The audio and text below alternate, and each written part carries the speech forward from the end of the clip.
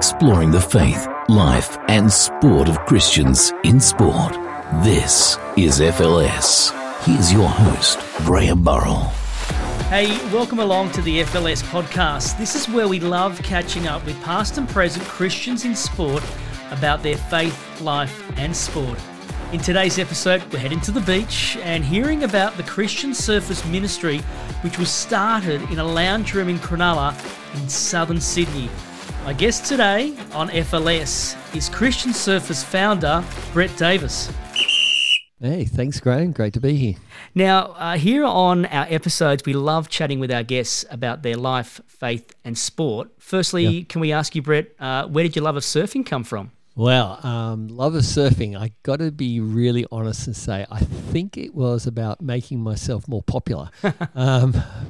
Realising when I was in year 8 at high school up in Sydney at Kirrawee, I probably had the worst reputation a guy could have had. I was in all the top classes, good kid who was attending a church, and that was probably, I realised, a very uncool image. But the coolest people at school were the surfers. So I've got to be really honest and say I think popularity, I wanted to be a surfer, was one of my initial motivations for surfing.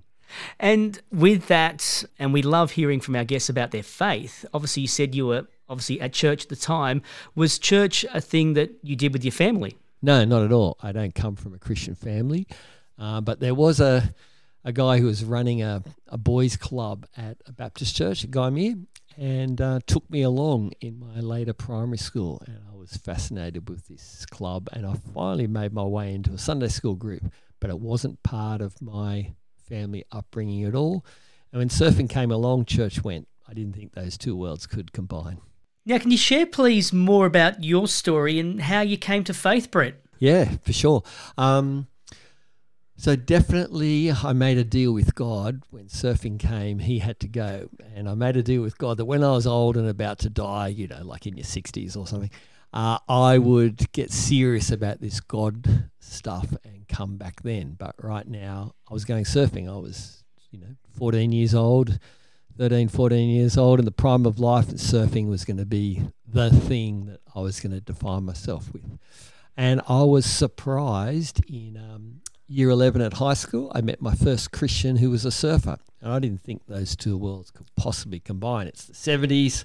Surfing was very countercultural, and the world of surfing and the world of Christianities were worlds apart. And so meeting a friend who was a Christian and a surfer had a profound impact on me. And after getting to know him and understanding you could actually be a Christian and still be a surfer as well, that opened the door for me, and he finally conned me into going to church by telling me two things I didn't believe were true. One was there are good-looking girls there, and the second one was the minister said you could leave your board there and you didn't have to carry it on the train. So I went along to the Uniting Church at Cronulla, but I got a third surprise, which was I heard this good news of Jesus all over again and was convicted I needed to do something about that, and said yes to him as a 16-year-old way back in 1976. So then with that, Brett, obviously, where did the Christian Surfers Ministry come from? Yeah, the Christian Surfers Ministry has come from the fact that I guess that first round was me saying, well, for surfing to come, God has to go, was my thinking. And now I've become this Christian and a surfer, but I was a Christian with a little c and a surfer with a capital S. Surfing was my first identity. And after having been a Christian for a year, realising I wasn't really sold out as a Christian. I wasn't all in. I was all in as a surfer, but I wasn't all in as a Christian. And quite the opposite happened. God really challenged me that for him to come, maybe surfing had to go. And so I realised I needed to surrender my surfing. I needed to be a Christian with a capital C and maybe not a surfer at all because it dominated my life so much. So as an 18-year-old, I sort of made this pledge that I would never surf again if God didn't want me to, and surrendered my surfing, which was very exciting, and I had this great sense of the reality of God in my life even more so. But what was I going to do on the weekend? Surfing dominated everything. And after a couple of weeks of this, the friend who had led me to Christ said, I've got this crazy idea. We might start a Christian surfer group. So I had this profound sense that God was giving my surfing back. But it was, okay, just remember who it belongs to, and rather than promoting yourself, you're going to use your surfing to promote me. And so the little tiny fledgling Christian Surfers group was launched with a bunch of teenagers in my mum's lounge room in 1977. So Christian Surfers started in your mum's lounge room in Cronulla, starting small, but can you please share with us the journey for the months and the years after? Yeah. We had no plans apart from next Monday night. Like, what are we going to do next Monday? There was no grand plan. There was no vision. There was no strategy. All we knew is that we were these raw young Christians who were surfers, feeling a little marginalised from the church, from the surf community because we'd become Christians, but sometimes feeling a little marginalised from the church community because we were surfers. And this is an attempt to try and create a group where we could grow as Christians and as surfers, and very quickly realising that we were attracting many people on the fringe of church or their friends who were not Christians at all. And so rather than just a fellowship group for our own sheer survival, it turned into a mission within the first 12 months. And it was called Christian Surfers Fellowship. We dropped the word fellowship because we realised we were actually on mission.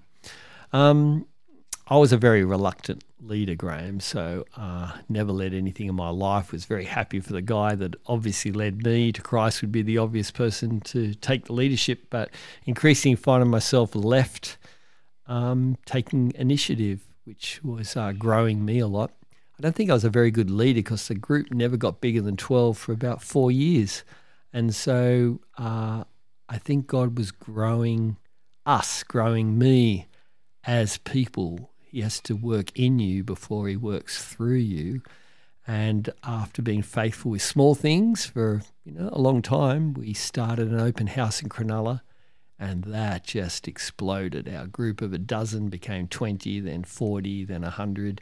We probably had about 150, 200 teenagers using our sort of open house, Christian Surfers House in Cronulla. We put an advertisement in Surfing World magazine, which was the only way you communicated pre-internet with the rest of the surfing community. We paid over a week's wages to get that put in. Tracks magazine, which was the surfing newspaper.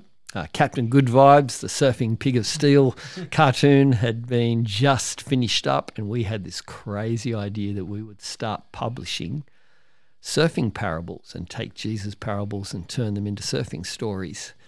And that created a lot of attention. And again, it was a week's wages to put that paid advertisement into Tracks magazine.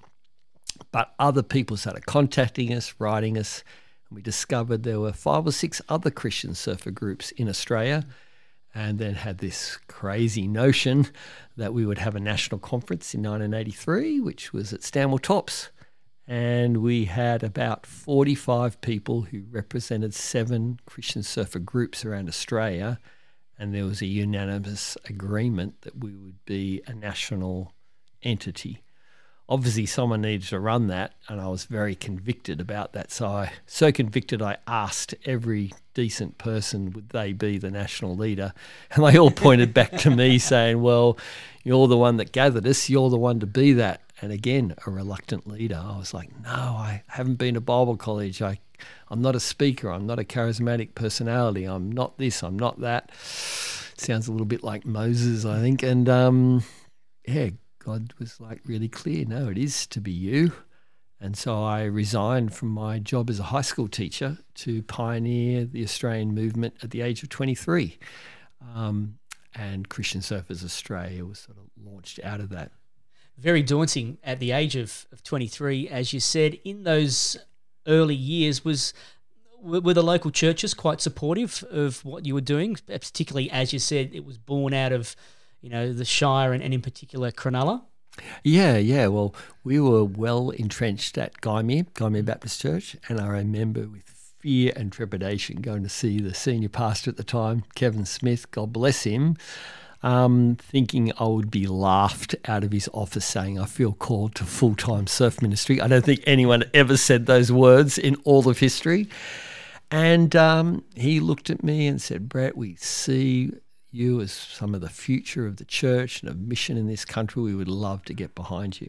So amazing to see my church, and have been supportive of me ever since, even though I've been gone for 33 years from that congregation. Other churches are not so understanding, and we did find that the Christian Surf was a bit of a refuge for other Christians who surfed, many of them from a pretty wild background. I guess we're the tail end of the Jesus People movement that had sort of flowed over from the United States. There was remnants of that had sort of sprung up.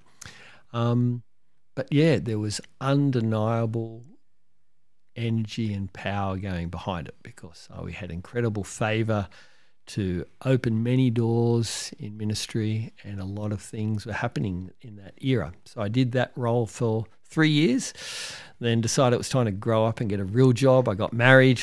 You go to Bible college then, don't you, if you're going to get a real job in ministry, which I did, and didn't get any sense of calling elsewhere, and went back to the Christian Surfers. There'd been a 3-year gap. So I did another 12 years and then pioneered the international movement after that. Which I want to ask you about shortly, but as you said, in those early days as well, you're putting ads in Tracks Magazine, those other surfing magazines. How were you not perceived, but what was the reaction from, I suppose, other surfers to what you were trying to do, and I suppose the surfing community in general?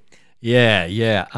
There was some outrage. I remember the editor at the time, as this said, doesn't stand for this now, but said, well, Tracks Magazine stands for, drug, sex and rock and roll. What the hell are you guys doing here?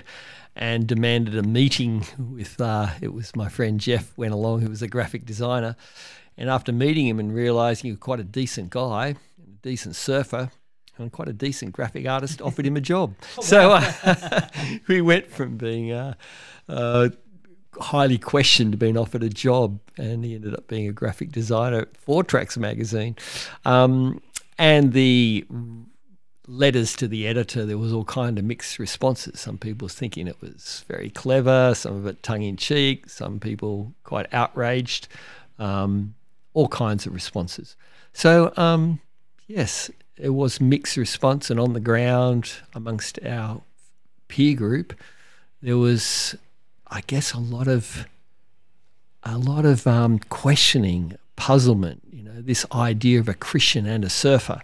And we had to work very hard, not only to maintain our Christian integrity, but also our surfing integrity. So we were very committed to make sure we stayed postured as hardcore surfers, as it wasn't just a cool club for Christians who wanted to dabble around surfing just to look cool. We wanted to maintain our integrity as surfers as well as Christians.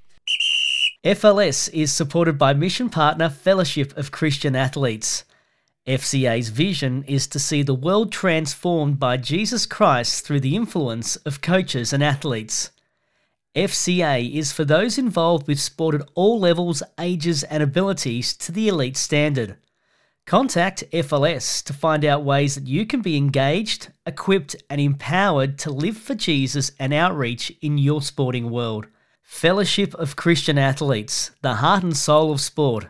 For more details, head to faithlifesport.com. Well, it's half time here on the FLS podcast, and what we love to do is to ask our guests a whole bunch of fun, quick questions. Today's guest is the founder of the Christian Surfers Ministry, Brett Davis. Okay, Brett, are you ready? Here comes question 1. Can we find out, please, what is your best surfing break? I love G-Land in Indonesia. It's probably my all-time best wave I've ever surfed. What's your go-to food after a surf? I must admit, a smashed avo on toast is pretty good at a cafe. Now, I hope I get this correct. Is it a goof? What are you? Goofy foot or regular with your stance on a board? I'm goofy. Okay. What does that mean? It means I have my right foot forward and I face forehand on left-hand waves. Okay. Best advice for a beginner surfer? Yeah. get someone to give you some coaching. Make sure you have a bigger board, not a short, high-performance board. Bigger the board, the more waves you're going to catch and the more fun you'll have. Yep. Other than surfing, any sports you like or take part in? I enjoy tennis. I enjoy hiking. Yeah. Favourite Aussie surfer? I've got a lot. Terry Richardson for the Illawarra Icon. Mark Occhilupo as an amazing young surfer I grew up in Cronulla with. They'd be a couple right up there. Now, when you're surfing, wetsuit or boardies and a rash shirt? I like wearing a wetsuit, actually. Protect me from the sun, and it's softer on the chest. You're inviting me over for dinner at your place. What's on the menu? What are you cooking? I will be cooking a Thai red curry. Nice. Favourite movie? Wow. Surfing related.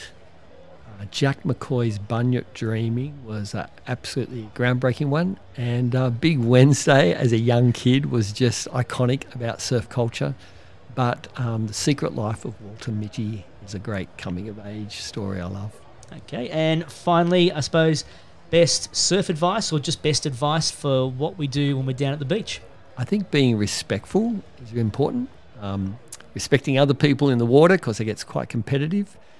It's looking after yourself from sun and that. Respecting the creation. I think there's much to be said for that. But ultimately respecting the creator, because I grew up worshipping the waves that God made, but getting to know the God who made the waves. Respect. Well, Brett, thanks so much for being a part of Halftime here on today's episode of FLS. Let's get back out onto the field for the second half of today's episode. My special guest, the founder of the Christian Surfers Ministry, Brett Davis. Now, you mentioned earlier, Brett, about Christian Surfers International and how you were running that after your time with Christian Surfers Australia. And in those days, there was no internet. So how did word spread around the globe about what you were doing here in Australia to the other parts of the world? Yeah. It might be hard for some of the listeners to imagine such a world. But those articles in Trax magazine had somehow found their way to other people. And we did have some people pick up in the United States. Others was word of mouth. And we had people in South Africa, England, New Zealand who had just heard about us through visitors who had met them. The surfing community is pretty tight. So when we decided to have our first international conference, which again sounded outrageous, it was 1993, and I thought if you wanted to get the surfers of the world together, there's only one place they all want to go, and it's Hawaii. But we didn't know anyone in Hawaii, and we didn't know how to communicate with everyone. So we did find a supportive church and a key professional surfboard shaper who was quite well known as a Christian to sort of back it. But I actually wrote letters to every contact we knew around the world, and I wrote on a gum leaf. And so I picked a bunch of gum leaves and I wrote on them by hand, "You're invited," and there was a covering letter, and they got posted, and people posted back their response and posted when they think they might arrive, and it was all done by mail in 1995. The second one was all done by fax, and the one after that was all done by email. So in a very short amount of time, the communication changed radically. I suppose for you, Brett, looking back on your time of Christian surfers here in Australia and what the international ministry has done, can you share, please, some stories of how the group has impacted both locally and also internationally? Yeah, I think here in Australia, the sheer concept that you could be a Christian and a surfer, that surfing and Christian surfers could be a valid outlet for a young person's ministry and opportunities. There's 23 young people enrolled in our Sea Salt internship program for 8 months. There's been so many younger people especially who have found, there's a little catch cry, I found my tribe. They've found a great sense of identity and belonging that they might not have found sometimes in their churches, and they've found a great way to connect their friends with this person of Jesus through Christian surfers. So that has been established to the point where rather than being regarded with suspicion, Christian surfers would be seen as a great role model and example of how you can integrate your faith with your sport in an intentional sort of mission. Then in other parts of the world, there's so many stories. I'm thinking, even to some really poverty-stricken places like Venezuela, where so many young beach kids have been picked up by my friend Lewis and would be given an opportunity of not only just sheer physical provision of food and clothing and that, but being coached in their surfing and given something constructive to do. So that's right up the other end of the spectrum. But then you've got so many other things in between for people in Central America where the Christian population has been relatively large and surfing has really boomed. Christian surfers in Costa Rica and other Central American countries has been a great avenue for church planting and finding missional communities that have been sort of tagged alongside of that. We've got the current world champion, Felipe Toledo, is a professing Christian, and Makito, one of our Christian surfer guys in Brazil, is his chaplain. He's a chaplain to the Brazilian surfing nation of professional surfers, and he's chaplaining the world champion at the moment. So very diverse.